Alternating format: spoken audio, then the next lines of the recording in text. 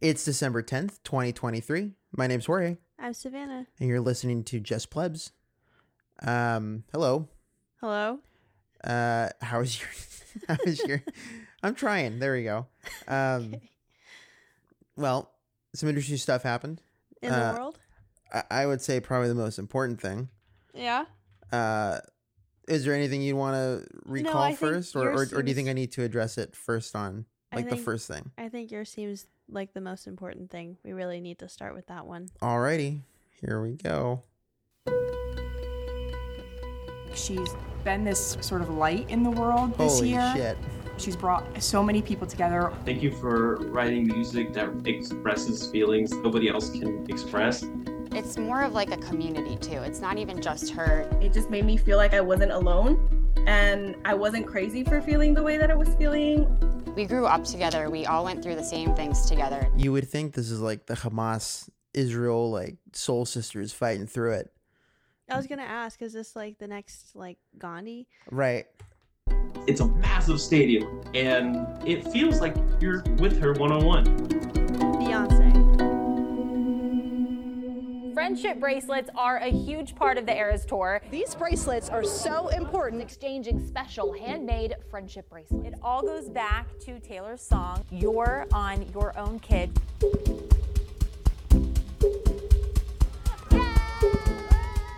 So my friends and I got tickets to the Eras Tour. We had about 200 bracelets made. We just couldn't stop. We really just had a good time doing it. I'm sorry, my only gripe has always been with this sort of situation is whatever, she can make her money and that's fine.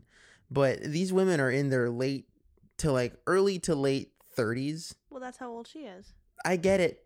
I'm just, I've always griped with that. I don't feel like anyone at that age group should be listening to, I don't know. Why? I don't know. It just, there's something about her. She's not exactly talented per se. She's not like an incredible singer. Well, why would she be so popular for 15 plus years? Really sweet marketing. I mean, look at the start of that. Really sweet marketing? That only goes so far. What do you mean?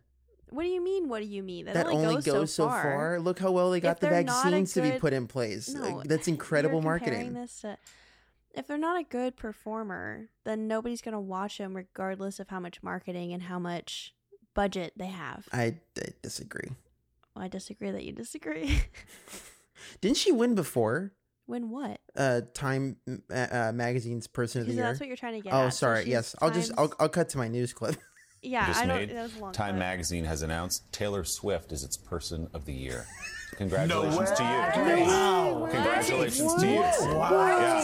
Yes. So there you have it. Whoa, dude. Stop it.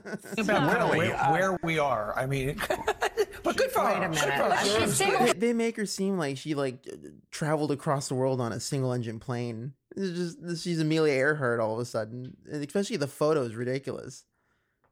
The photo? Yeah, have you seen her? Oh, of the cover? Yeah. You don't like the photo? No, I really despise that lady. I don't know why. She's up there with Lizzo for me. I don't know. It's just annoying. Is it her herself? I think it's her fans. I think it's her fans. I think it's the fans. The music's fine. It's not exactly great. Anyway, let's continue. Sorry. Handedly lifting Jackie, up the American economy. Take the floor, Jackie. She Make deserves- the case. Jackie, you go. She's speechless. We just can't believe it. Oh my God, T-Swift won. Are we really surprised though? Are we really? Why should she get it? Well, who cares? No, I mean, okay, sure. I'll give you the marketing bit for this one, not for your whole argument, but yes, I mean, this year has been marketing for Taylor Swift the entire year, right? For the Eras Tour. That has been in the news, and with her relationship with Travis Kelce. Planned. She has been in probably every single, the amount of time she's been mentioned in news sources is just in this year alone. I'm not surprised.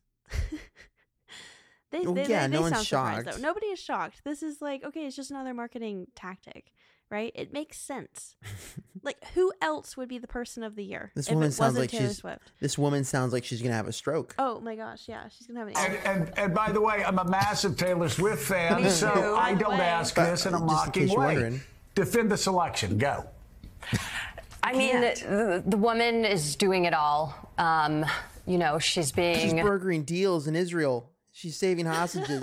she's fighting climate change as we speak. Yeah. Look, I just read this article like at 3 a.m. So I don't No, want to. she's not. Come on. She's up at 3 a.m. Like, oh what my is this, God. the morning show? This is the morning show. This is Okay. Morning Joe, actually. Yeah, she probably just woke up. Oh my God. Sound like I'm just like, you know, spitting out these talking points, but she's incredibly talented. She's a brilliant businesswoman. She is a thoughtful, benevolent leader. Leader? What? Of a country? Of some like of an from organization? the age demographic. She's a leader of an age demographic of Of a 14 to brand. 35-year-old women. She is younger than that. And dude. some No, and some like dudes that like 6. are simping hard for some poon. Yeah, done a lot of things that people in her position, at least politically, wouldn't I'm have sorry. not. Whoever goes to a Taylor Swift concert as a man and is not gay just hasn't come out yet. just hasn't come out yet. Thought to do. I don't know. You're wearing Taylor Swift friendship bracelets. By the way, I actually think that's Look at the plug. well, I have issues. That's for another show. But I actually think it's a great selection. You know, she is. I think in my lifetime, other than the Beatles, I can't remember an entertainer who was so climbed into the culture. And I think with I'm all sorry, Michael Jackson, Yeah, he was since the Beatles. Prince, the dark news Pitbull out there, I think it's an inspired decision. In a Yes, good way. yes. Yeah, you know, Willie, as somebody that has spent way too much time thinking about music and music's relationship to popular culture, you know, I've been thinking about this over the past several months. You've got the Beatles and the Stones and you know, Elton John and Michael Jackson, Prince, of course, Stevie Wonder. You have all of these great You know talent. what these artists have though that she doesn't? A penis. I'm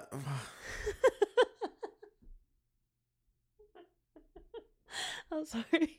Oh God. Talent. God, Savannah. Correlation. Talent. No, I'm just kidding. Talents.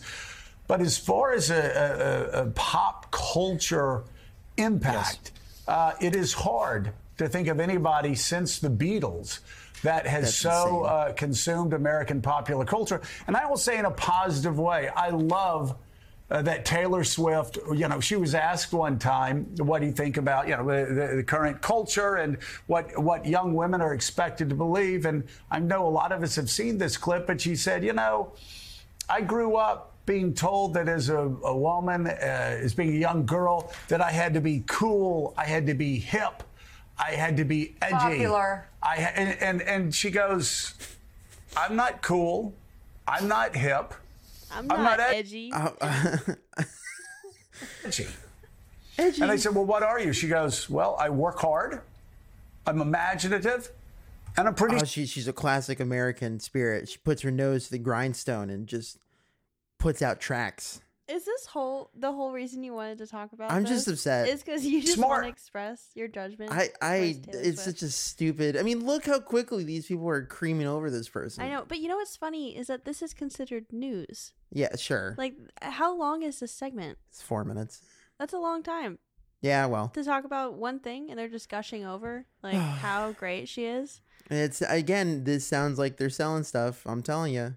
Just wait till she. You know, she's Time Person of the Year. Elon Musk was Time Person of the Year a couple years ago.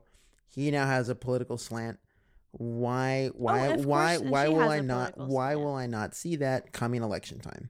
Oh, no. Of course. That's already been a thing. I mean, she's had documentaries come out before where she's very politically opinionated. Really? Oh, yeah. You haven't seen... I mean, I have not. Why would I? No, just not the whole thing, but I just mean clips of it where it's like she has a political stance on things. Mm. And of course, it is a little more left-leaning. It's a lot more It's probably a lot more left-leaning because she's a woman. Yeah. Sorry. No, because she makes money from all these people who are more politically left-leaning because that's how society is. Wow. There you go. Okay, well, let's move on from that garbage. That just really bothered me. It's fine, whatever. It's Time Magazine. It's not like they've exactly. Like I mean, it really Hitler was matters. Time Magazine Person of the Year I at mean, one point. what is so that? It's fine. What does that title even get you really besides publicity? A sweet NFL man and a giant Pfizer she check had that by the end before. of it. Yeah. Anyway, okay. Well, I guess how do I want to start? What do you got?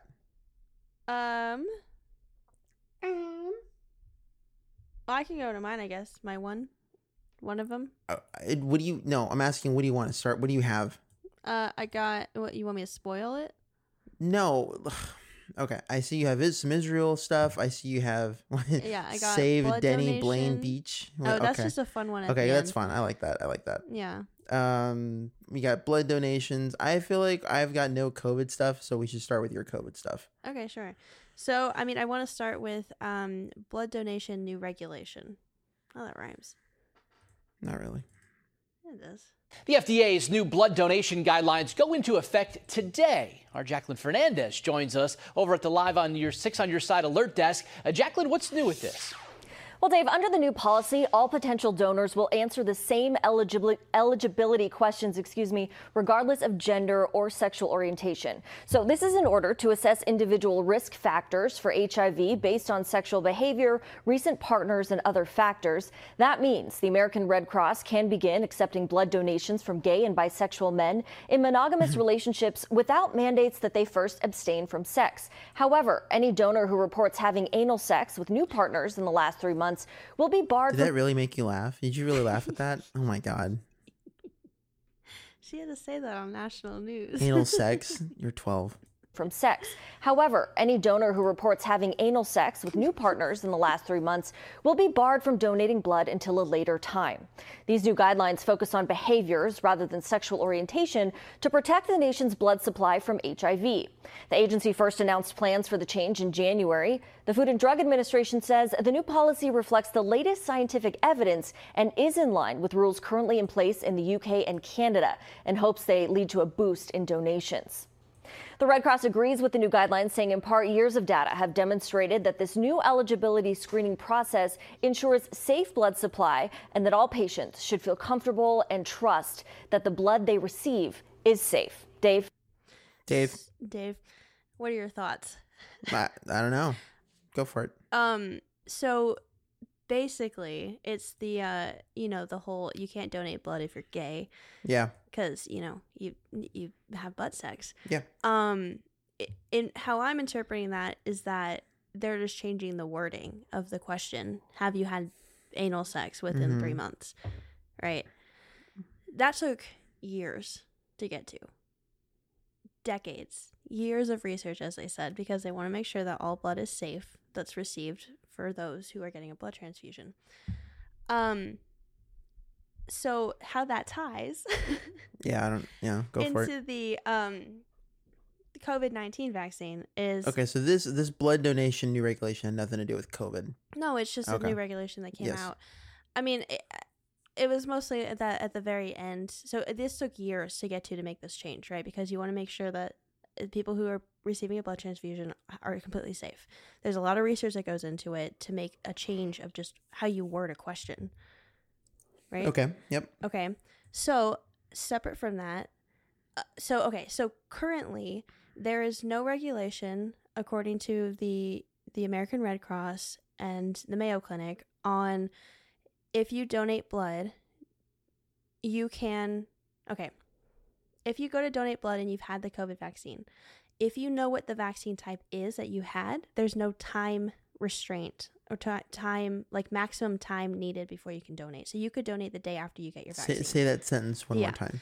So if you go to donate blood and you just had your COVID vaccine and you know what type of vaccine you got, then you can donate. There's no like time limit you have to wait for.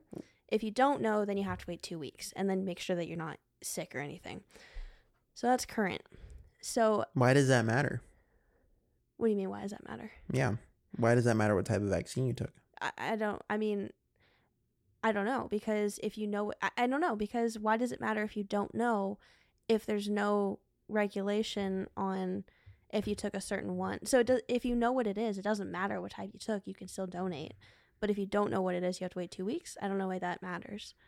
Okay. No one clarified reasoning. that? No. You didn't dig into that? No, I didn't. I dug, but I didn't see anything. Okay, sure. Yeah.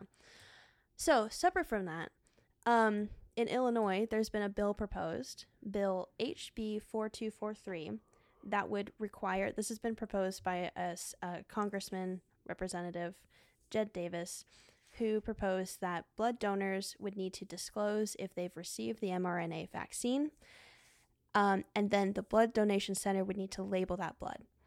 This is for when someone is receiving a blood transfusion, they get the option over whether or not they get blood that has been donated by a vaccinated person or not.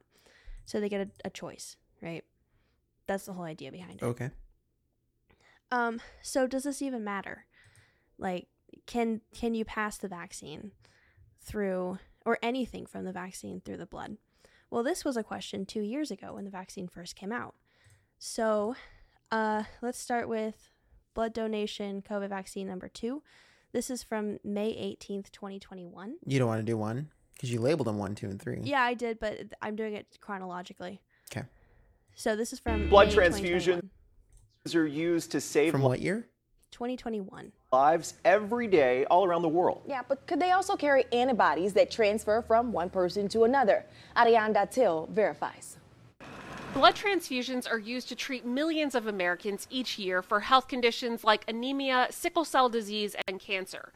As more Americans get their COVID-19 vaccines, some people want to know if blood donors who are vaccinated against COVID-19 can pass antibodies to unvaccinated recipients. So let's verify.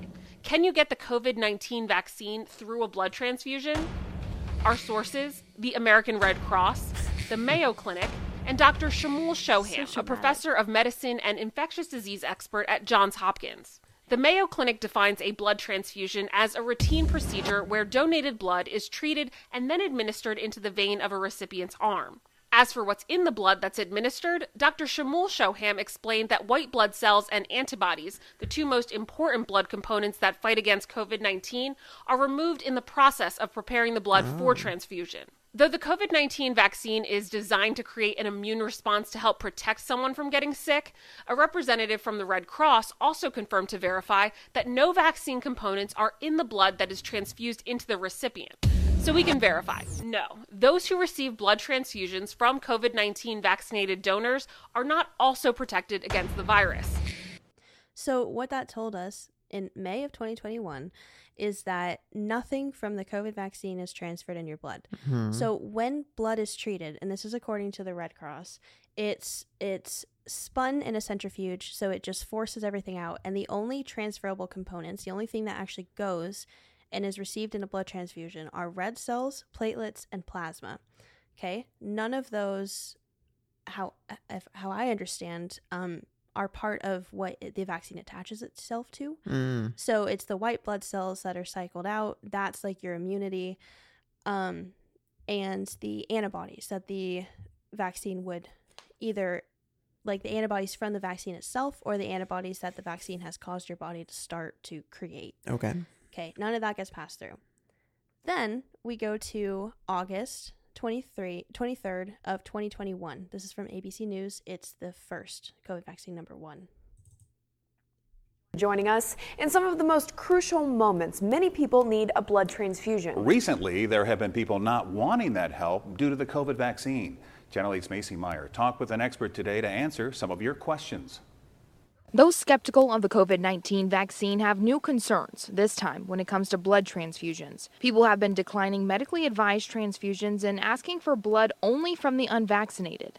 The vast majority of patients understand the value of a transfusion, and the last thing they should be worried about is whether or not the donor has been vaccinated. Gorlin says there have been at least 100,000 studies done by the Mayo Clinic that blood from a vaccinated person wouldn't give you the vaccine, but rather the antibodies that would actually help you. Fear is medically.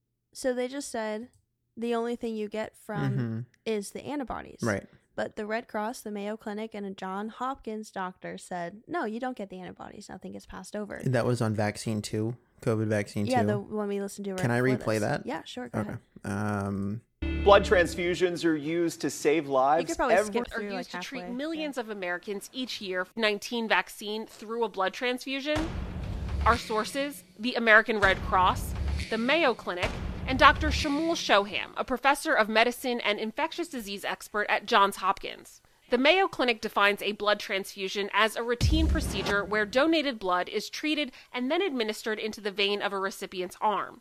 As for what's in the blood that's administered, Dr. Shmuel Shoham explained that white blood cells and antibodies, the two most important blood components that fight against COVID-19, are removed in the process of preparing the blood for transfusion. Though the COVID-19 vaccine is... That's where it was, right? Yeah. Oh, wow. So they're removed because they're not part of the red blood cells, the platelets, or the plasma.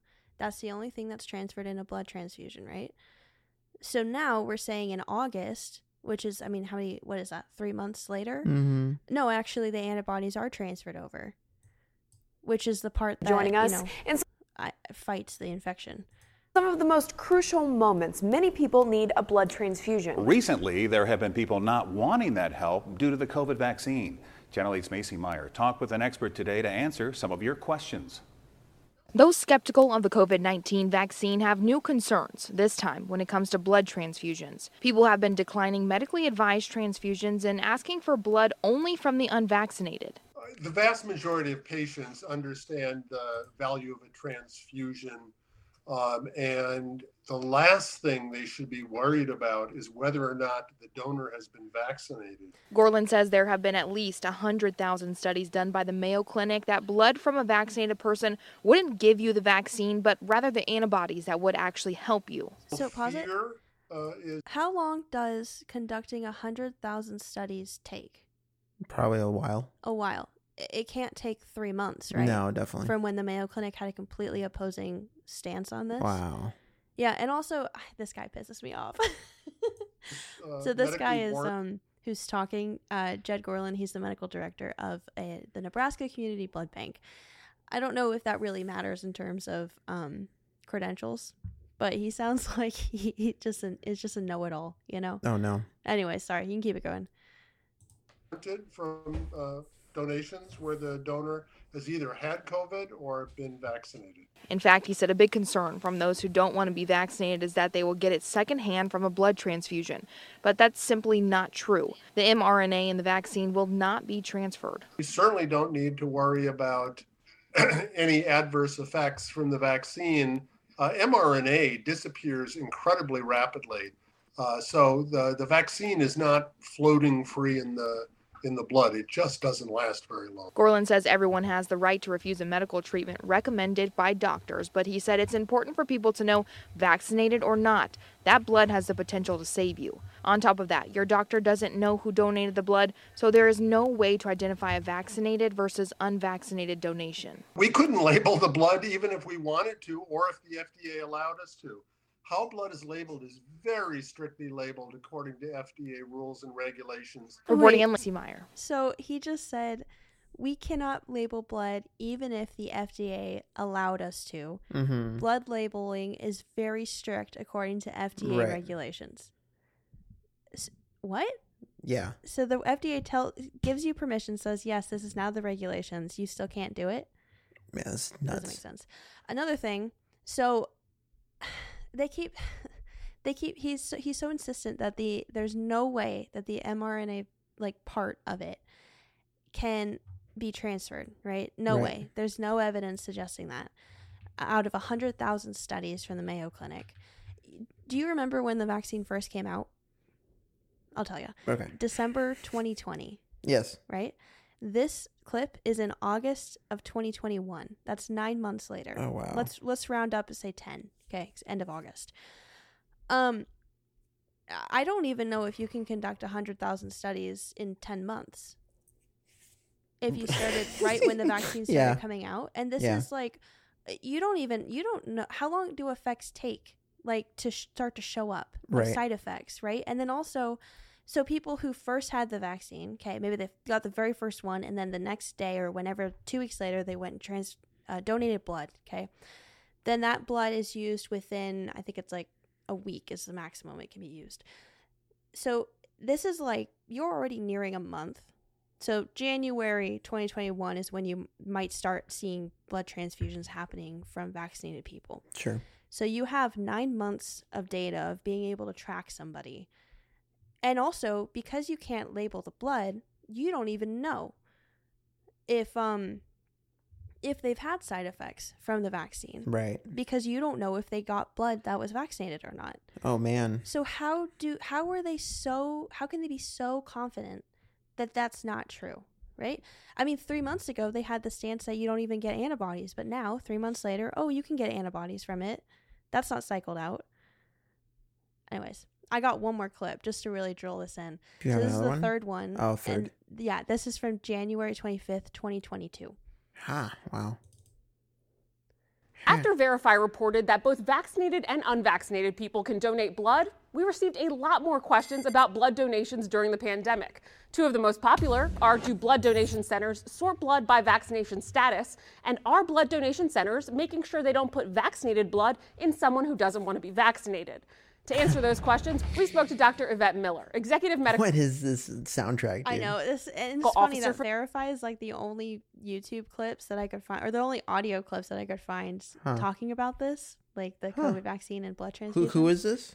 Verify is the channel, and I think they're part of I don't know what they're. The American Red Cross. Part of. Kate Fry, CEO at America's Blood Centers, and Anahita Dua, vascular surgeon at Massachusetts General Hospital. Both questions revolve around the idea that vaccines are present in your blood and can be passed from person to person through a blood transfusion. But that's not true.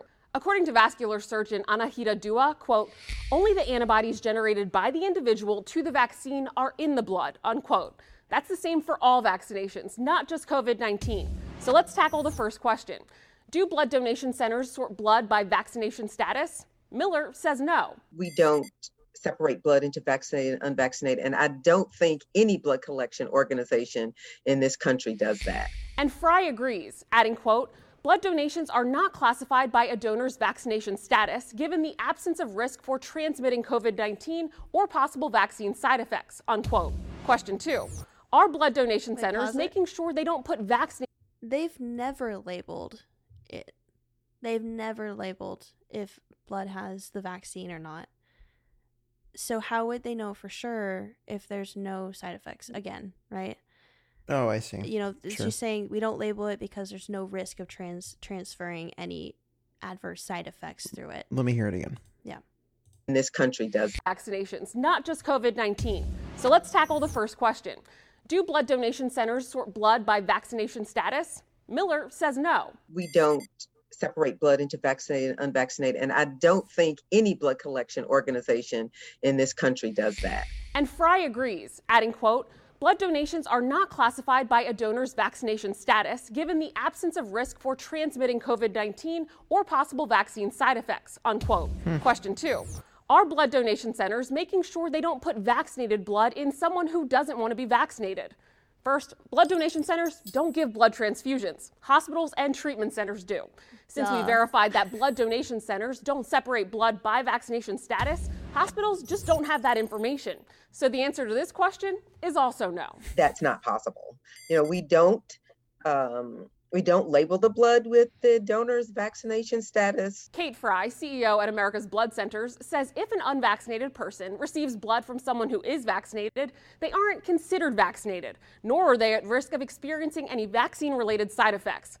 They have no idea. But they don't know. They have no idea. Because now if it might come out, you know, they changed their stance on antibodies, even though I'm not an expert on blood, but I thought antibodies were only with your white blood cells, which are circulated out, right?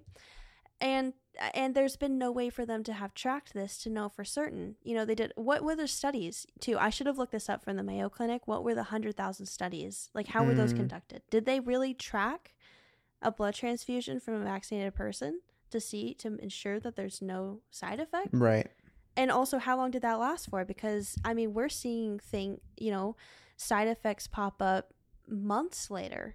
Yeah. Right? So it's like, how long did you, just because you didn't have an immediate reaction, that doesn't mean anything. Yeah. Anyways, so right now, I mean, there's no restriction. You could go into the hospital, and if you need a blood transfusion and you're adamantly against the vaccine, too bad. Right. Essentially, right? And then if you had, say that they come out later saying, oh, actually, we were wrong. You can transfer and you can have side effects. And you have a side effect after a blood transfusion, you don't know. if it's because you had the vaccine parts to it or not. The Another bits, thing yeah. is that I don't know if they mentioned it in the 3 clips, or it might have just been something I read, but when you donate blood, your blood is treated to ensure that there's nothing that's unsafe going. So the list of restrictions for somebody to donate blood is that, there's medications they can't be taking for up to a year. They can't have travel to certain places. Like even in the 90s, if you live somewhere in, like, I think it was the UK or something for multiple months in the 90s, you can't donate blood. So they treat your blood, they inspect it before it goes to a hospital to ensure that these bits that are dangerous to somebody who would be receiving that blood are not present. And if they are present, then that blood gets scrapped, essentially. Scrapped. So I think what I saw, or what might have been mentioned in the clip very briefly, is that there's not a way to see if someone has had the vaccine or not when they donate blood. Oh, I see. And part of the Illinois bill is that they want the blood to be analyzed. So you have to answer if you've had the vaccine or not, what type of vaccine, then you can donate. But then your blood is still analyzed for bits of the mRNA, right? Huh. And so I was trying to see, can you actually detect a vaccine through a blood test? And I couldn't find like a definitive answer, but I did find that you can detect if, this is a new thing too, is that you can detect if you have immunity. So if you have the antibodies, I mean, that's clearly, there's antibodies in the blood, right? But if you can find bits of like medication, like medication, I didn't, circling from a year ago, right? Then why can't you find an mRNA trace, or like traces of the vaccine trace? And this would be, clearly it's not been cycled out yet. I don't know. Anyways, there's a lot of sketchy parts that it just seems well, like they're just inconsistent, right? Yeah, it's mostly that, and they just glaze over it, right? It's not addressed, and it's, because there's an absence of something because we never actually tested it, then that means that it's fine. Anyways, fun. Well, I think that was a conversation we've had with other people of like, what happens if you do need a blood transfusion? Does this all go to nothing? No, exactly. It's like, you had this hard stance, maybe you lost your job over the vaccine. You get in a car accident, and then you need a blood transfusion, and then none of it matters. You still got the jab. Yeah. I mean, but you're not, you're not considered vaccinated, but right. you have Man, the bits that might harm you. That is super weird. It is. Okay. Anyways, yeah. All right. I think we have time for us to mention our 2 stories, and then I'll save the carbon credits maybe for later, but we'll just see how we do currently. How about that? Sure. Okay. So, let me get my stuff out. 60 Minutes did a bit of a storyline not too long ago. I want to say like 10 days ago. Yeah, let's say 2 weeks, because I think it was like last week or the week before. We'll just start with the clip because it's gonna go into what we're talking about currently, and I think you will finish it with what is happening at the moment with Israel and Hamas, even though I'm getting a little annoyed talking about this. These fucking college students, dude, are killing me. They're really fucking it up, because it's like there's more pressing things to talk about. But it's taking up a lot of news coverage. Yeah, and that's all they're talking about. I mean, there is some other things, but it's like we don't have the bandwidth to be dealing with all of it all at once. So, this is 60 Minutes.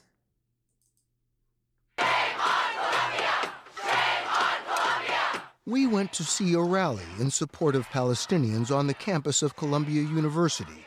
This was 5 weeks after the Hamas terror attack on Israel. Campus gates were locked. Entrances were guarded by the NYPD. We witnessed a sea of phones held high in solidarity with the people of Gaza and the West Bank. Passions were high as well. Occupation no more! Occupation no more! The following afternoon, and we will fight Columbia University! another pro-Palestinian rally, this one outside the gates. We saw posters of Israelis kidnapped by Hamas being defaced. While later on campus, we observed this vigil in support of Israel. Normally, students at Columbia are encouraged to be open to ideas and debate, but these are not normal times. When we visited, police were guarding Hillel, a center for Jewish life on campus. How do you feel on campus? Do you feel safe? Short answer is no. We met third-year student Eden Yadigar at Hillel. She's the head of Students Supporting Israel at Columbia. She told us students on all sides of the issue feel unease on campus. It's tense. It's hostile. There have been days where I've had to walk through not one but two protests on campus in order to get to my classes. By the way, that doesn't seem too out of the ordinary. It's Columbia. Well, no. Well, I mean, sure, but protesting does not, and this will lead into the conversation that we'll talk about with the presidents that got interviewed in Congress. But if someone is protesting, they should be able to protest. That's what I mean. It's Columbia. I feel like no, it's any university. It's not just Columbia. Well, no, I'm saying it's New York. It's a university. You don't isolate it to just the bubble. It's a university. That's what I'm getting at. Is that this well, isn't it's not just Columbia. A rare event. Right. This happens a lot. People protest always. Yes. For everything. Yes. Another student, David, asked that we not use his last name for safety concerns. Was his name David? Yeah. Another student, David, asked that we not use his last name for safety concerns. I was leaving the library late at night, and I had a Star of David visibly out, just like this. And somebody came up to me and yelled, "Free Palestine, free Palestine." Yelled it at you? Yes, at me. And I don't know if I can say this on TV, but he goes, "F the Jews, f the Jews," a few times. Well, you just did, Our buddy. university is directly complicit in this violence with its rhetoric and its investments. Mariam Alwan is one of the leaders of Students for Justice in Palestine, or SJP. She told us she has faced repercussions for speaking out publicly. You said you've been avoiding campus? Yeah, I don't know if I'm going to graduate anymore. I haven't really been going to a lot of my classes. Other pro-Palestinian student protesters have had their names and faces paraded outside campus on a digital billboard. Alwan's group, the SJP, was suspended from campus for holding unauthorized rallies. It's been very scary. What makes it scary? There have been a lot of death threats. Alwan's group, the SJP, they've been holding unauthorized rallies. I'll play that again. Was suspended from campus for holding unauthorized rallies. It's been very scary. So What makes it scary? Her group? There have been a lot. I'm sorry? So that was her group Yes, that's been holding the unauthorized SJPs. rallies? Yes. Okay. A lot of death threats. There have been professors at the school who have been calling us terrorists. She says the university has made things worse. So they close all the gates. They bring hordes of NYPD, and then they make all of the students of color feel unsafe. This is such a garbage ploy. I mean, to begin with this conversation, to even initiate an unauthorized protest, right? Because there's a lot of, college campuses, while you do have the basic constitutional rights as you would anywhere, college campuses are slightly different. Mm-hmm. And there is so much, you know this, we both know this well, like hosting any sort of event is a giant coordination to get approvals, get signatures, everything signing off on it. Yeah, you want to make sure that it's safe for everybody else. Yeah.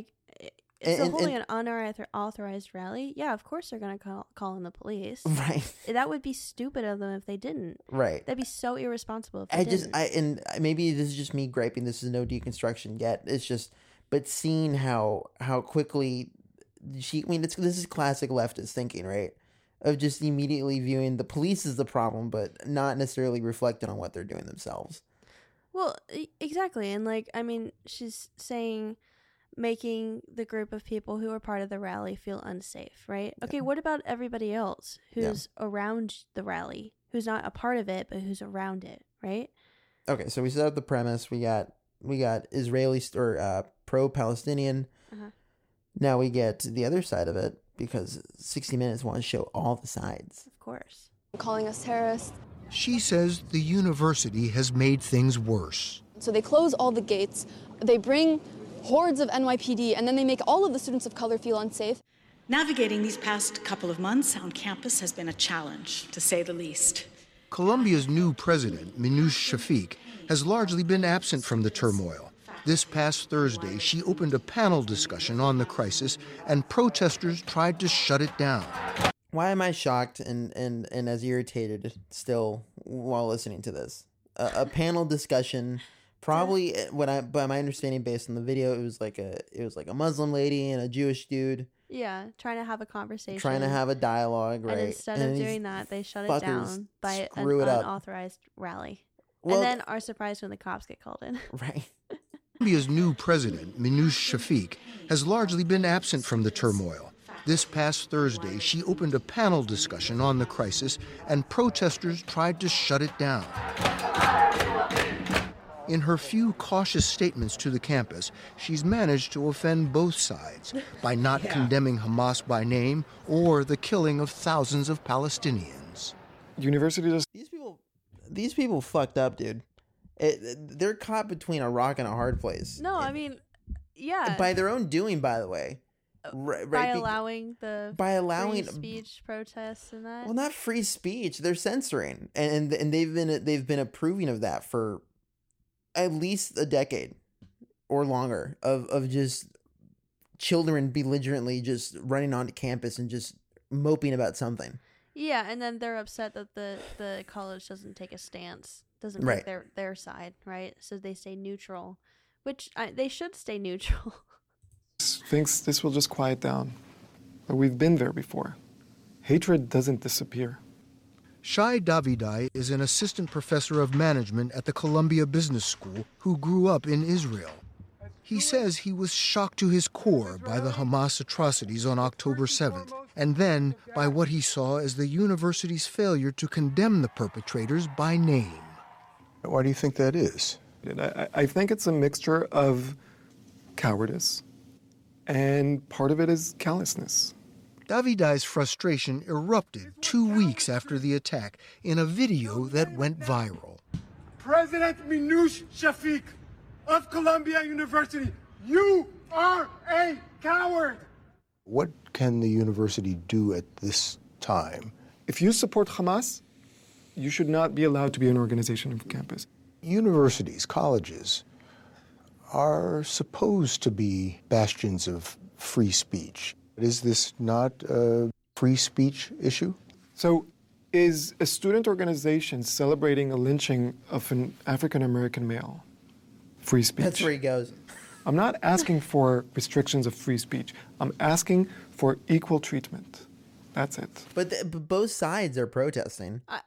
I know. Yeah. So I mean, the university also didn't side with that. They don't know what to do. Thousands They of don't Palestinians have been know killed. what to do. They don't know what to do.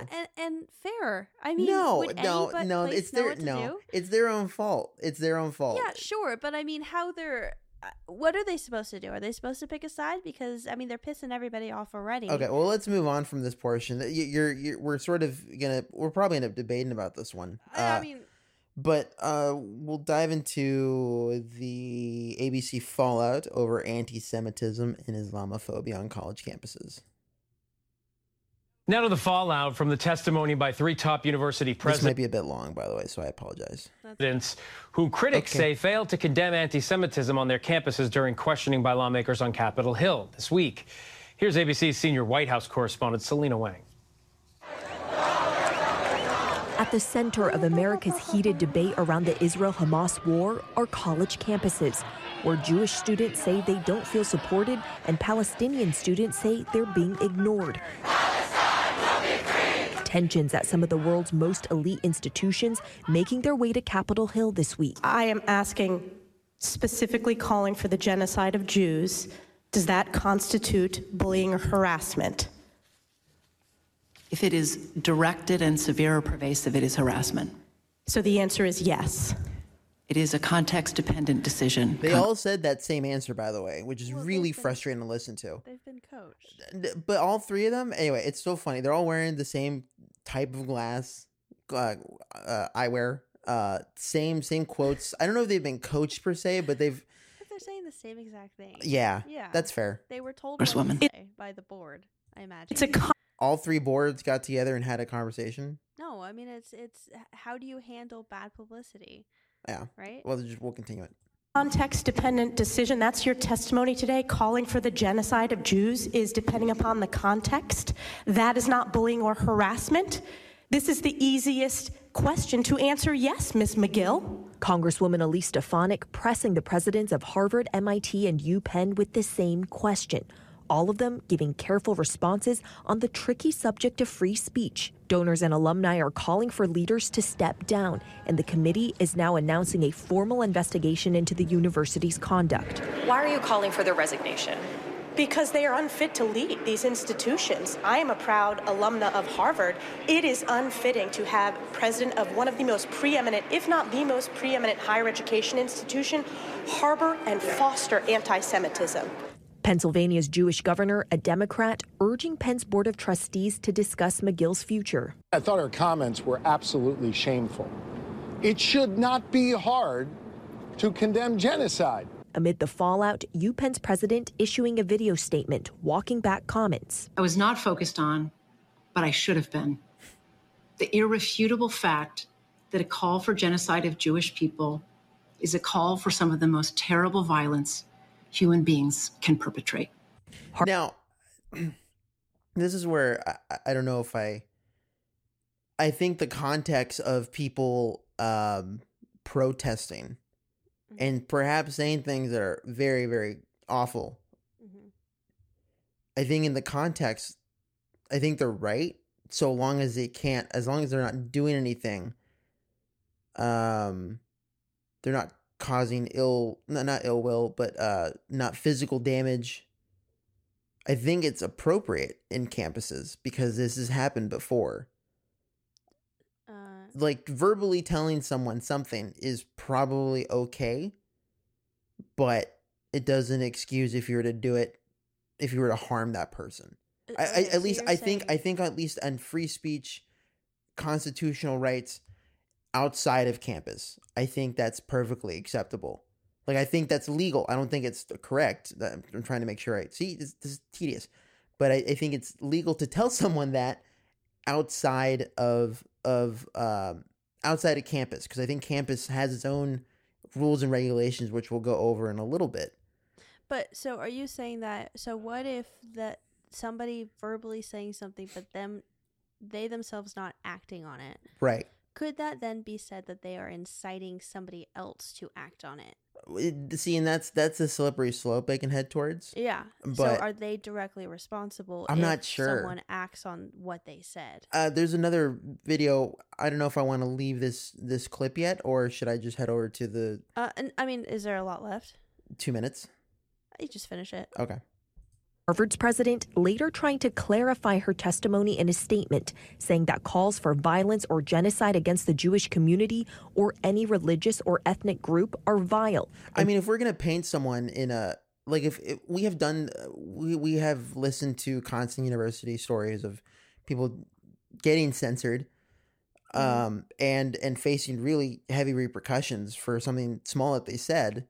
This is just the unusual portion where I think they're quite scared of this leftist group, which is their whole fucking campus essentially. Well, yeah, and all their donors and all of the staff. And they're getting ripped, dude. Exactly. But it's, I mean, I'm happy to see that. I'm enjoying seeing these people kind of freak. I mean, 60 Minutes is like, it's a bastion of free speech. No, it hasn't. When has it? Not since Obama has been elected, or since Trump arrived, I guess, right? Yeah. But even prior to, it's like they have not been doing their part of keeping things civil. No, yeah, they've allowed a lot of protest, especially around Trump, right? No, yeah. Yeah, no. Yeah, no. There's been tons of protests, especially around Trump. There's been a lot of derogatory words said. There's been a lot of the same thing, essentially, right? But they punish those people. But it doesn't matter because the majority of those financing the university and supporting those who are in leadership, well, and the ideology behind it too, agree with the protests. Right. Right. So Right. so why is that any different than Right. this one? Why was that one not? Why were they not all fired? You know, versus this one. To have no place at Harvard. Please do your job and act now. Please do your job. Please. Talia Khan, a graduate student at MIT, says the hearing underscores how little universities are doing to make them feel safe. They're so paralyzed by not upsetting people. And that's the problem, is that there's no student on campus who's happy. Jewish students aren't happy. Muslim students aren't happy. Meanwhile, some Palestinian students say the hearing emphasizes how congressional leaders like Stefanik misunderstand the entire Palestinian liberation movement. I think that line of questioning is Yeah, really you should shut up. interesting, that she's asking about, these hypothetical genocides that Palestinians obviously do not support when there is an actual genocide taking place against Palestinians. But Islamophobia was... But I thought it was against those in Israel. Like the Jews. Israel. I thought it was... what? Okay. No, they're calling for a genocide against Israel. That's what I'm saying, but she's saying a genocide against Palestinians. Well, they're saying that... let's just re-listen to it. I mean, it's Is- both. Yeah, it is, right. And these fucking morons don't realize they're getting played either way. I know, they're both affected. They're so both why does it matter affected. what side they're on? Yeah. They should be... Interesting. There should be three sides, right? What's the third side? Jewish, Palestinians, and then Hamas. So it should be... Yeah, but the issue is Palestinians that and this Jews. retail that they do is in Arabic. I believe it's from the river to the sea. Yeah. I think it's not Palestine will be free.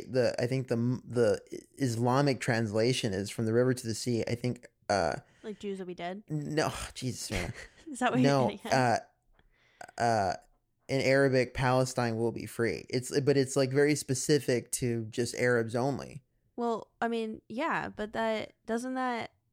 Which they don't, I mean, they didn't translate that in English, but they're still repeating the same rhetoric, right? Okay, but does that mean that... does that just mean that Palestinians would have their own place that's not under Israeli rule, or it's not part of Israel? Or does that mean that because Palestine gets their own freedom, then that means all the Jews need to be dead?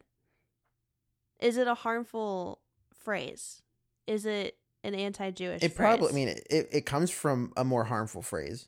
It comes from, but is it being used in that way? Well, we played a couple clips previously in the past where people are pretty serious about, these Congress people, politicians and institutions are going to suffer. Essentially, what they're trying to forge is this cancellation process of that they're going to regret it one day. No, if they don't support Palestine, essentially, right? I mean, they are inciting some sort of violence. I would argue probably more so than the Jewish people. They're both idiots. No, I know. And it seems like, at the very beginning of all these protests, it seemed like it was just, supporting the Palestinians, supporting the Israeli Jews.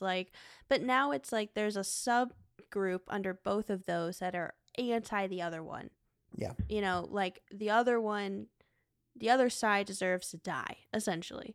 Right? This very violent group that's just, I don't even care about the whole thing. I just really hate this other group. I would also like to remind people for the no one that's listening, because quite frankly, I'm a little upset. Savannah says to keep cool about it, we'll be fine, but no one's listening to this goddamn podcast. Yeah, this doesn't really matter. This doesn't really matter at this rate. It's just us two normally rambling, but in a much harder scenario where we have to do homework and talk to each other for an hour and a half more.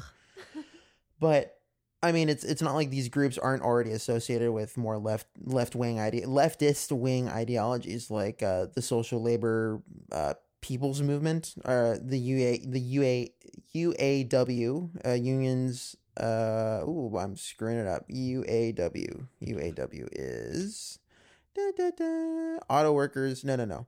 United Auto Workers. Also, I mean, it's not as social. It's Union Labor Party, but it's still probably more socialist than not. So those groups are supporting the... Yeah, it's weird. It's like these protests, these people are holding up UAW signs or the people's yeah, they definitely are, or the People's Liberation Party of it's another sort of commie ideology / so movement.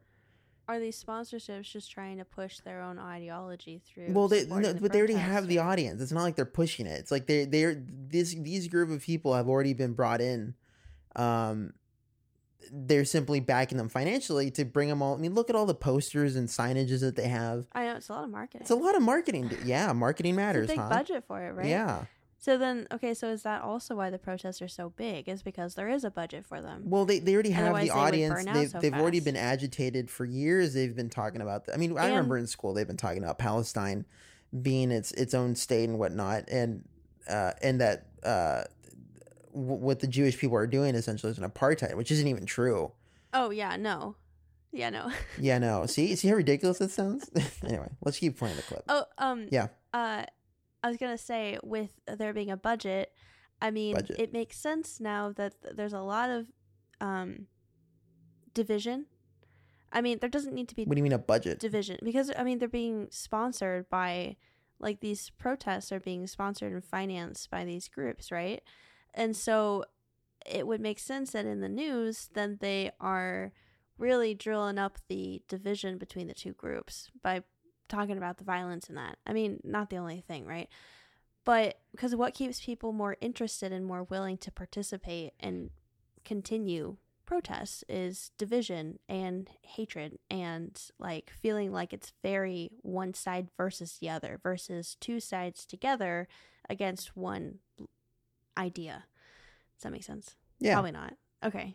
That she's asking about, these hypothetical genocides that Palestinians obviously do not obviously support when there is an actual genocide taking place against Palestinians. But Islamophobia was barely mentioned at the hearing. How much Islamophobia has there been? That's my question. I have tried to search for anything. I have seen more anti-Semitic rhetoric. It's all anti-Semitic. It really is. I mean, and I don't even buy that Palestinian boy that got clobbered, that got killed by that crazy. That dude looked insane. Anyways, he looked mentally ill to begin with. He needed a reason. I think he was just I think he was gonna kill someone anyways. It's just he looked. I mean, you saw the photos of him. That dude looked nuts. Yeah. I have not seen enough. And like those people that are like, our jobs are being put out. It's like they're being docked, sure, but that's warfare of the left, right? They're gonna all do that anyways. Yeah. Why is this? Why is she shocked and annoyed? Perhaps it's like because it happened to her. But Islamophobia, I just don't see it. To those in the workplace, I'm getting the calls of people being pushed to silence, being bullied. Some people weaponizing anti-Semitism in a way to silence voices. All of that needs to stop. Leah Kayali and Tella Is she saying that we use anti-Semitism to weaponize against the Palestinian people? No, against the Jewish group. Okay. But also she's claiming that they're using anti-Semitism to silence the Jewish group.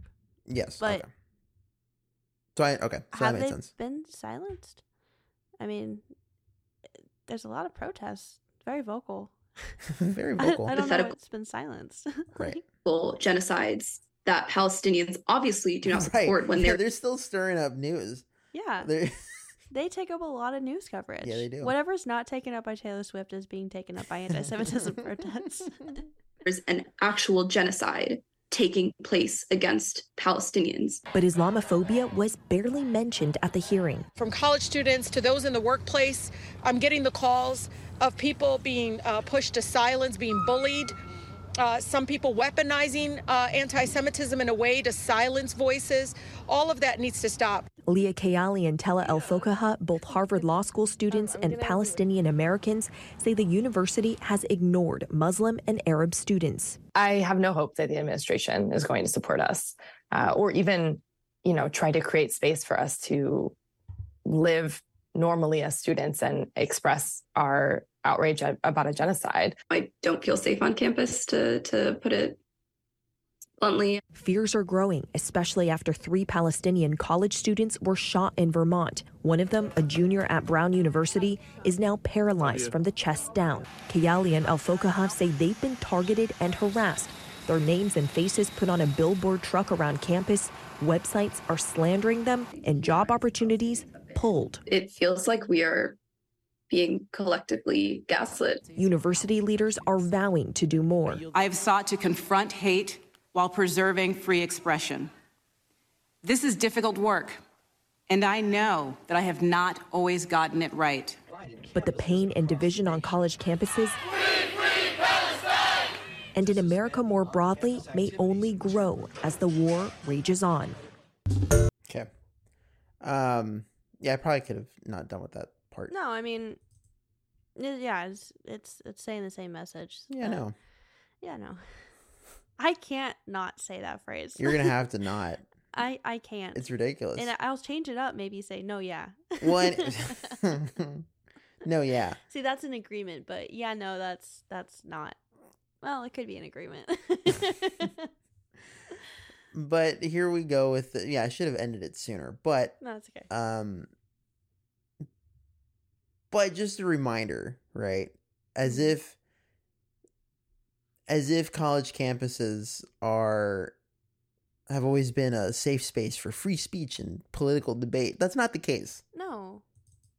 But the First Amendment does not make exceptions for hateful speech. It does not prohibit apologies for terrorism, does not forbid implicitly genocidal statements. A university that wishes to model its policies after the U.S. Constitution, an admirable course of action, should allow students and faculty members to make odious statements. The correct response to this speech is for others to criticize it. Now, if the speech in question is individually targeted, it may lose such protection. Scribbling hateful messages on Jewish students' dormitory rooms, for example, would constitute targeted harassment under the university's policies. Anti-Israel protests and demonstrations don't count. It's fair to criticize university administrators for too often abandoning these lofty free speech principles in recent years, however, because campus authorities have routinely failed to defend free speech when said speech is deemed hateful by some offended party. Hundreds of U.S. campuses erected bias reporting systems, which allowed students to report each other for saying unkind things, even inadvertently. Over the course of the 2010s, universities created safe spaces and enshrined trigger warnings, which do not work, by the way, for the explicit purpose of discouraging supposedly hateful speech.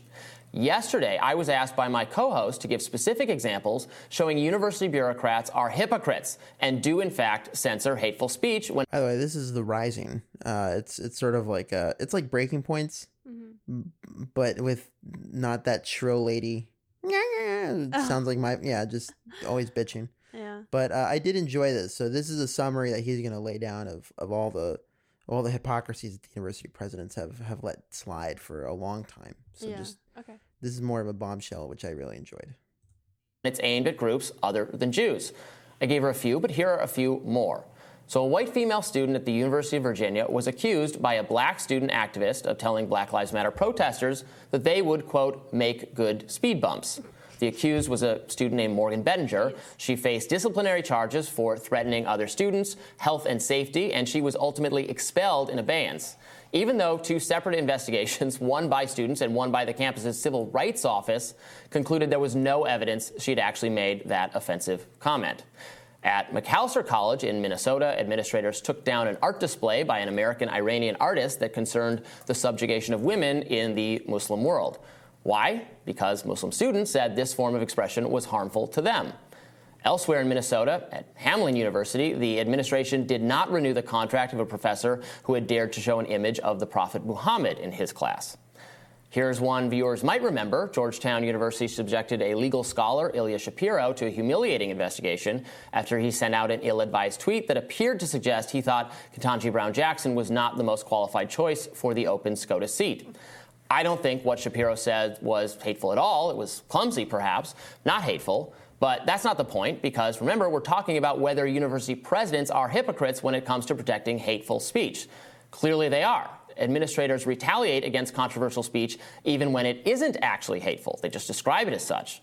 As long as someone is offended, it happens all the time. I didn't realize he kind of speaks like his cadence sounds like Ben Shapiro, like a slightly less caffeinated Ben Shapiro. Yeah.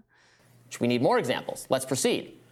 At Princeton, administrators forced the cancellation of an art exhibition of 19th century Jewish American artists because 2 of the featured artists had been Confederate soldiers. The works in question had nothing to do with the Confederacy. Even if they had, thought we didn't censor hateful speech on campus, speech that makes others feel uncomfortable and unsafe. We were assured by the most elite university presidents that such censorship would violate their policies and never occur. How interesting. Moving on, a University of North Texas professor wrote on a chalkboard that a list of popular microaggressions, i.e. racial slights, was garbage. He was fired. George Washington University decided to investigate students for putting up flyers that were critical of the Chinese government after the university's Chinese Cultural Society said the flyers would foster ethnic hatred. By the way, this is by no means a list of all campus censorship episodes ever that resulted from supposedly hateful speech at college campuses. It's actually just a list of such episodes from this year alone, based solely on articles I've written or were written by my colleague at Reason Magazine, Emma Camp, who also covers these things. By no means have we tallied all of them. That's a snapshot of some interesting ones from the last 10 months.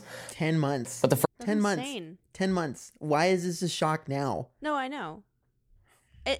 Is it because...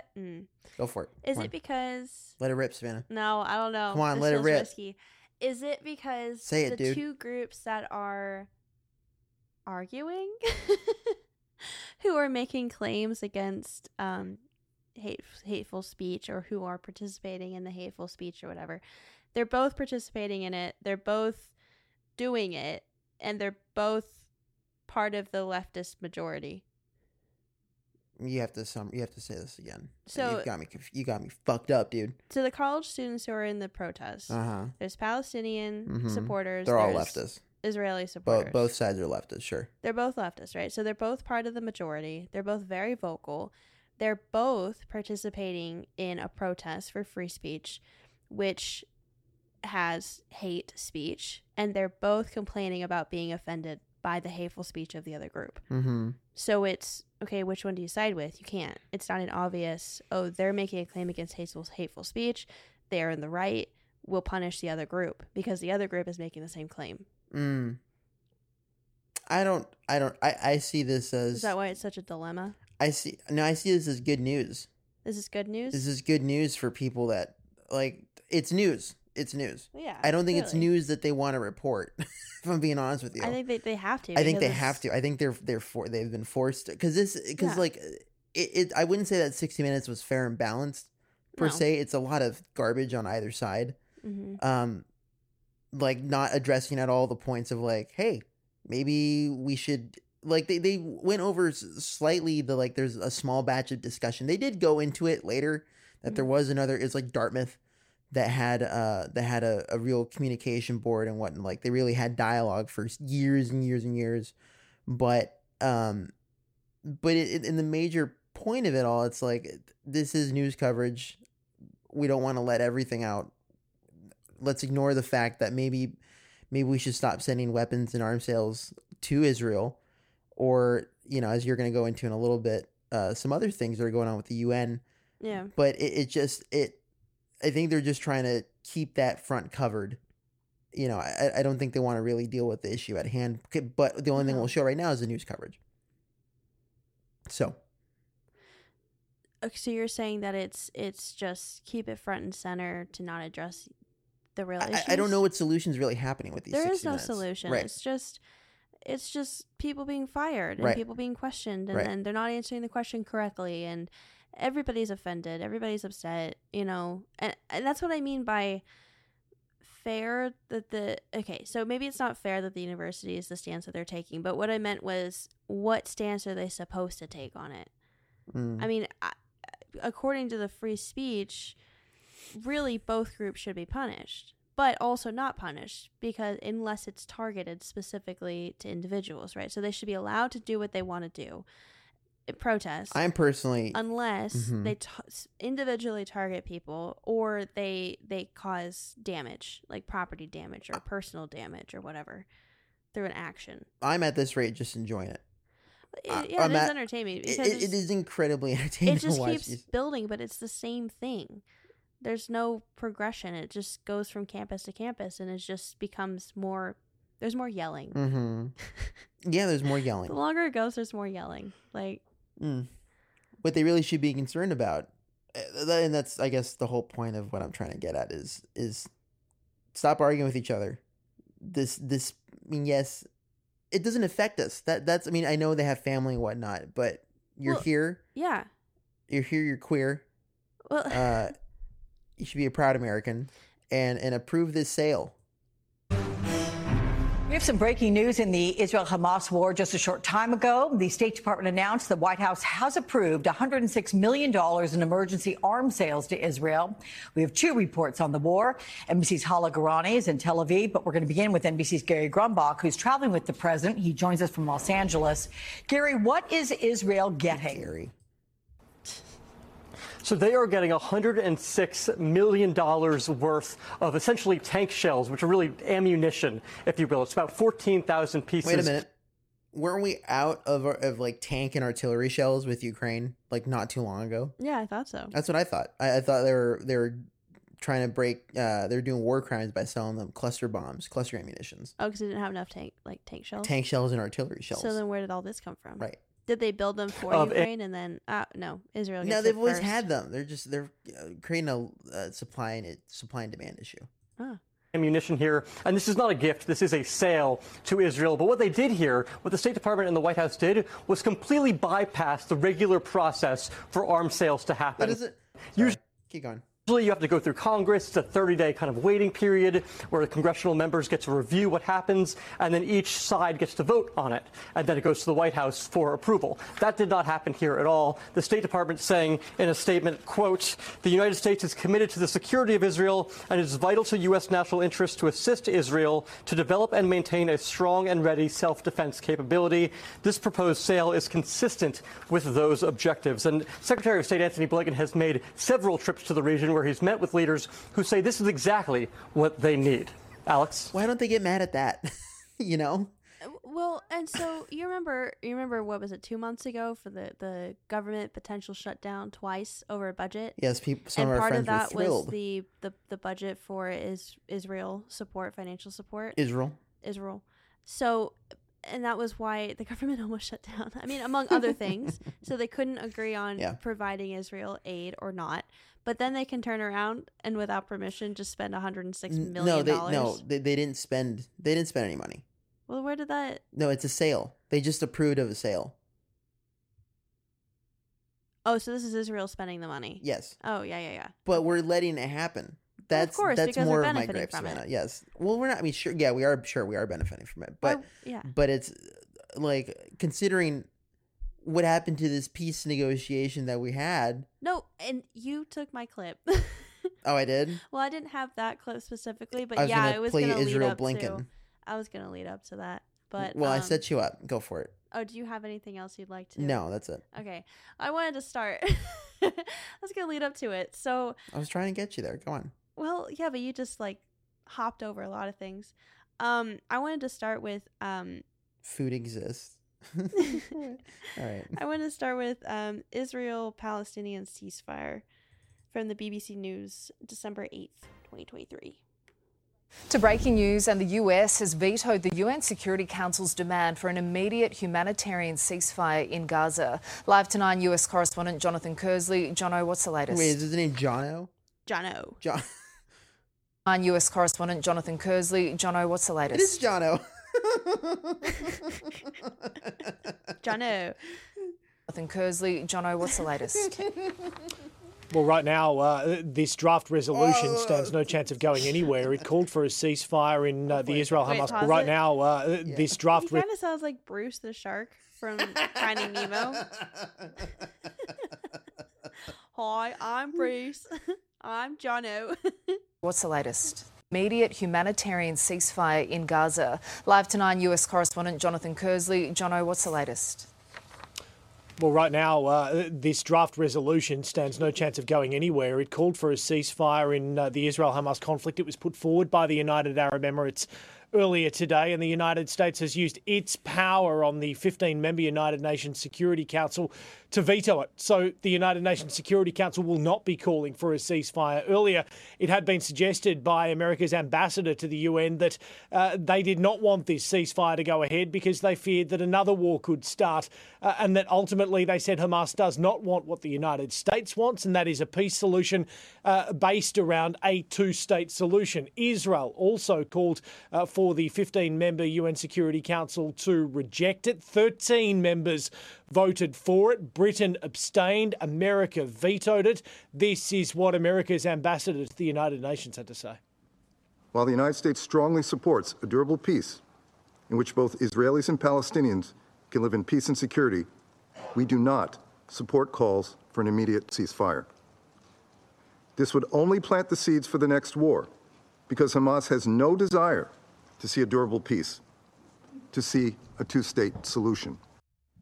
The UN Secretary-General Antonio Guterres had warned the UN Security Council that the humanitarian situation in Gaza is on the verge of collapse. The United States says it is concerned about that humanitarian situation, but right now, we are now 2 months and a day into the conflict since Hamas's attack on Israel. The fighting continues on the ground inside Gaza. So they're not that concerned about it. No. So so the U.S. vetoed a ceasefire. The UK abstained, which basically means they vetoed.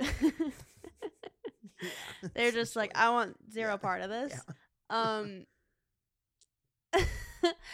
And then now there's claims that the humanitarian efforts are crumbling, right? They weren't good to start with. Right. They've been saying this for like a month now. They've always been on the verge of crumbling. Right. But it doesn't seem like many efforts have been put in, not as much as efforts to supply the IDF with enough ammo, right? Allowing a sale. Yeah. But, there is still critique. So the U.S. always loyal to Israel, always got their back. But now there's more criticism, especially from Blinken. Israelis have been evacuating neighborhoods instead of entire cities, so focusing in on a much neighborhood? Everything's blown to shit. What does he mean? No, I mean, have you seen with the evacuation plans? Oh. They're sectioned off so tiny. Really? It's just neighborhoods. Yeah, so it's like this neighborhood in particular, evacuate. The other ones, you can stay. Oh, gosh. But then they just obliterate the whole entire fucking city, place. So it doesn't really matter. Yeah. Israelis have been evacuating neighborhoods instead of entire cities, so focusing in on a much more deliberate way on those who may be in harm's way as they conduct the campaign against Hamas. And there does remain a gap between exactly what I said when I was there, the intent to protect civilians, and the actual results that we're seeing on the ground. We continue to recognize the extraordinary difficulty of this task, as Israel is dealing with a terrorist adversary that intentionally embeds itself with civilians. But again, Israel has an obligation to do everything possible to put a premium on protecting civilians and maximizing humanitarian assistance. So can I ask a question that might be like you might scoff that I don't know the answer? It's fine. Okay. So for the Iraq war, like that was with Al-Qaeda, right? Say that name again. Al-Qaeda? Yeah, that's fine. That's a Texas answer. Al-Qaeda? Al-Qaeda? Yeah. Al. Hey, Al. We're going to fight Al over there in the backyard. Yeah. Is that right? Yes. So when we were going after them, did we bomb cities? Yes. Like to this extent? Yeah. What other methods did we use? Because they also were part of the civilian population. Yeah, right? we killed like 3 million Iraqis. Oh. Yeah. So we're not much better to say anything. No. Okay. Which is what's annoying about it. I was going to say, aren't there other methods besides just bombing? And like, how do you know for sure? And we've said this before. How do you know for sure that they're actually there? Especially what do you mean if they're actually there? Well, if they're actually in the buildings that you're bombing, like, and then with the whole tunnel system, like, couldn't they just then move anywhere very easily? Wouldn't it be better if you just got rid of the tunnel system altogether? And now what I read is that they want to gas those tunnels, which would be ironic. Well, it's okay because they're not Jewish, though. Mm. Oh. I mean, Yeah, because wouldn't they be hiding in the tunnels? Mm-hmm. Well, they want to there's flood so them. much That's bombing the on other top? thing I've read is that they might flood them. Yeah, but then also where are the hostages being kept? Right? Yeah. They don't know that. They don't know that. Yeah, they don't know where. I thought don't they have like 75% of them already? I don't know. I mean, because what was there, like 250 or something total, and then they've given back like I thought it was 100 and 200. some. None of it feels consistent. No, it just keeps, Anyway. And there's like 10 here, 7 there that get released. And then I mean, ties, but ties don't count, so that's not really part of the main group. they don't count. I'm serious. I don't even like. I know they didn't count them in the total number. I don't know if they did. Anyway, you want to move on to ceasefire? Yeah. So let's just play it. You don't know what it was. So this is from CNN. It doesn't matter. We'll just play it. I think. News Australia. To breaking It's not news, even and the close. US has vetoed the UN Security Council's demand for an immediate humanitarian ceasefire in Gaza. Live to 9 US correspondent Jonathan Kersley. Jono, what's the latest? Jono. Oh, I knew this I was. did- Oh, okay. We crossed clips. No, I knew I did this. I recorded the wrong. I just recorded it twice. Okay, so let's move on to Okay, so where we're at now. So the U.S. has vetoed the UN vote for a ceasefire. Blinken is criticizing Israel for not protecting civilians. There's a humanitarian crisis. So let's go to Israel. Food exists. Jono. Not Jono. This is from Fox. That joining us is Major Daron Dog Spielman shit of audio. Where'd you get this from? Just give the IDF and Major. That joining us is Major Daron Spielman of the IDF and Major. We appreciate your time today. We want to start off by discussing This guy was the... on a CNN. If it's the same dude, I think it's the same guy that did all these interviews. Like he brought people into the war, and they're like, "Look, there's the reporters like you could smell the flesh." They're bulldozing like certain parts of. Oh, I feel like I saw that clip. Yeah, I did show it to you. Yeah. We never played it on the show, but I think it's the same fucker. This guy's he's constant now. This is really interesting. He also if it's the sounds- same dude, we should verify that. He also sounds very American. Oh, so maybe not. I don't know. This Let him dude. speak. Okay. Yeah. Secretary General recently declaring that nowhere in Gaza is safe for civilians, and the situation is, quote, a spiraling humanitarian nightmare. The BBC also reporting that a senior UN aid official was warned that half of Gaza's population is starving. What are you able to see on the ground? So I was in the Gaza Strip a short time ago, and as we've seen from the very beginning when Hamas launched the attack on October 7th, the situation on Gaza is not a great situation. No one would want to put themselves in that situation, and my heart goes out to those people. I see them standing in lines for food. By the way, they are now shouting against Hamas in Arabic, which is actually a breakthrough. They understand that Hamas is behind this, and they're right, because the situation in the Gaza Strip is due to Hamas. My answer to this UN representative, and there are many of them out there, and I don't know where they have that information from, because there is food and water entering the Strip. The situation is, if Hamas was not everywhere in the Gaza Strip, it would be much easier. The more that we move forward and we're able to reduce Hamas, those areas where they are reduced, such as the humanitarian zone, when they don't go in there and shoot rockets, have more food. The key, again, we are not looking, our war is not with the people of Gaza. It's with Hamas. Less Hamas means a better life for the people of Gaza. So, okay, but what about Israel shooting, dropping bombs into the humanitarian corridor, huh? They have done that, huh? Yeah, or restricting, or the other countries restricting border crossing access for humanitarian trucks. So Food exists. So he's saying, no, there's food, there's water. Okay, how much though? There could be a little bit. So he's saying also a cup that, for everyone. Yeah, 1 cup. So he's saying also that without Hamas there, the Gaza Strip, it's just Hamas causing the problem, right? Yeah. They're the only ones causing the problem.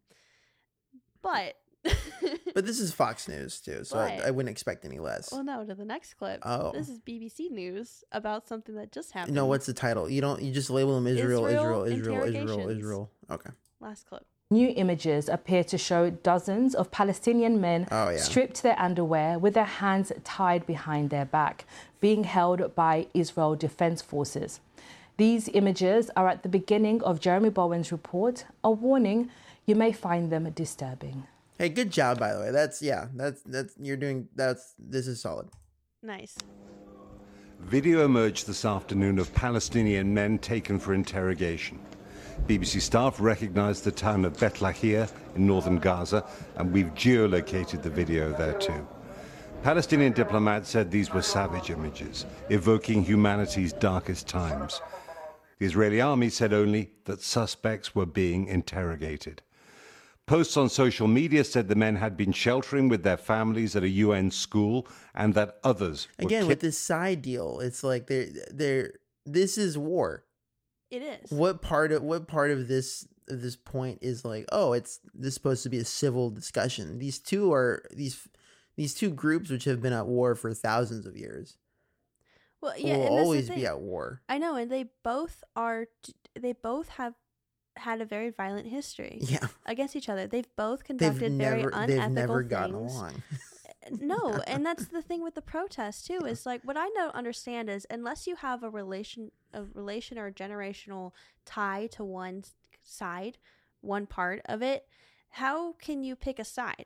Because both places have been awful to the other side. So like how can you say, oh, this side's better because more people have died? Like I don't know. You really want to play the Israel-Palestinian ceasefire? I think you got your point. No. Yeah, no, that was just a double. No, so what he's talking, the images for this last video of the interrogations are truckloads of packed full of Palestinian men who are stripped down to their underwear, driving through the streets, and then they're all lined up on their knees at gunpoint, dozens of them, rows, all stripped to their underwear, just in the street, like publicly humiliated. There's a better way. There's a better way to go about with interrogations, right? And what are well, that's not interrogations. What they're doing? No. It's just humiliation. It is, and it's torture. Yes, it's just for being Palestinian. So my question is, what are they basing off of them? How are they being classified as suspects? Like, what evidence is telling them that they are part of Hamas? Besides being a Palestinian male. I mean, if there's, I don't know. Like, they're using them to try to get information, but going about this way, I don't know. So Gaza doesn't seem that great. And it doesn't seem like it's just Hamas doing it. I mean, granted, a lot of it is, but it seems like there's other stuff going on that's just not great. Again, but this has been said from the very beginning. I had set you up with a good closing clip, and you poo-pooed it all over. Oh, it's okay. No. Do you have anything to add to this topic, or no? I was trying to close it. Oh, okay. I have a good closing one then. I was gonna do it for you. Yes. Yeah, Denny Beach. Let me. Okay, go ahead. I know which ones. They all say either blood donation or Israel.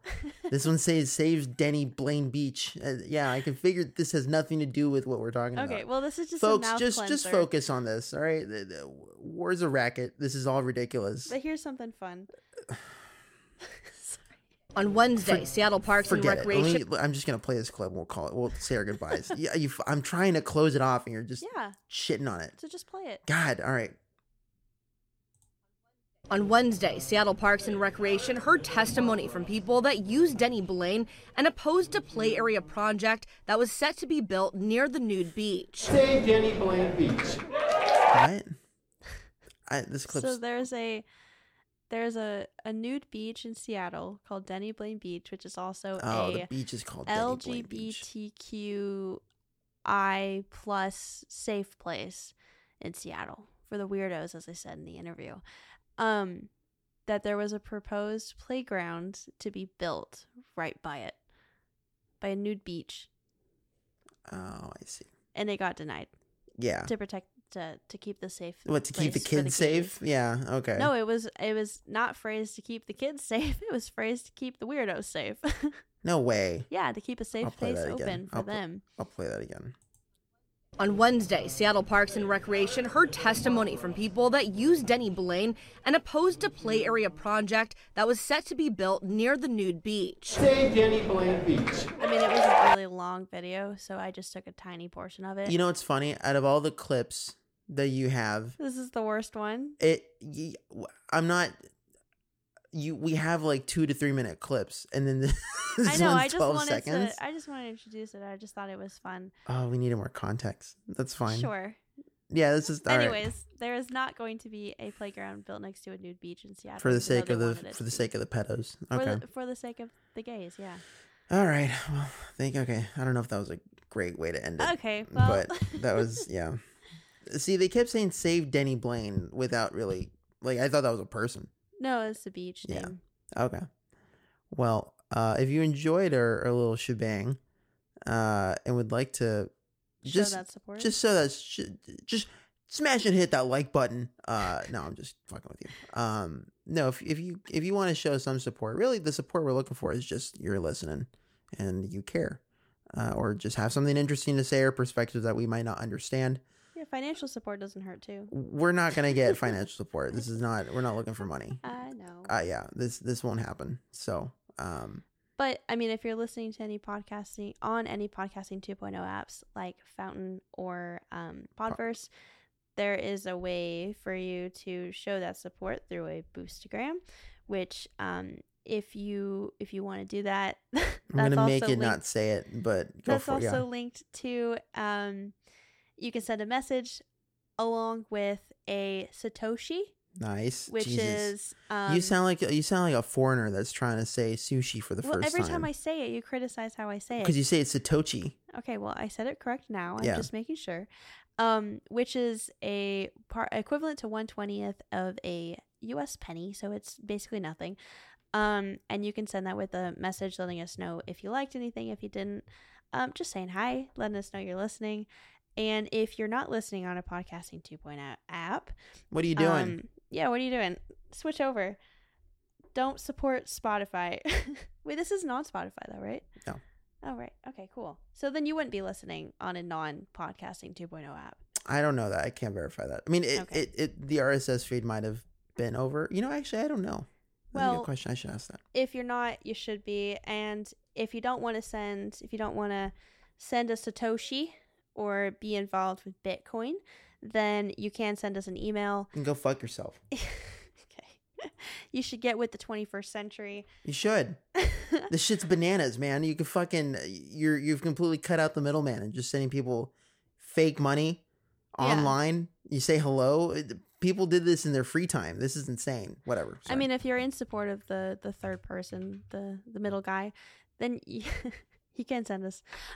You can send us an email. That is pleb2pleb.podcast@gmail.com. PLEB, the number 2, pleb.podcast@gmail.com. And we hope to hear from you. My name is Jorge. I'm Savannah. And you're listening to Just Plebs. Well, you just listened to it. You just listened to it, fuckers. Thanks for listening. All right, ciao. Ciao.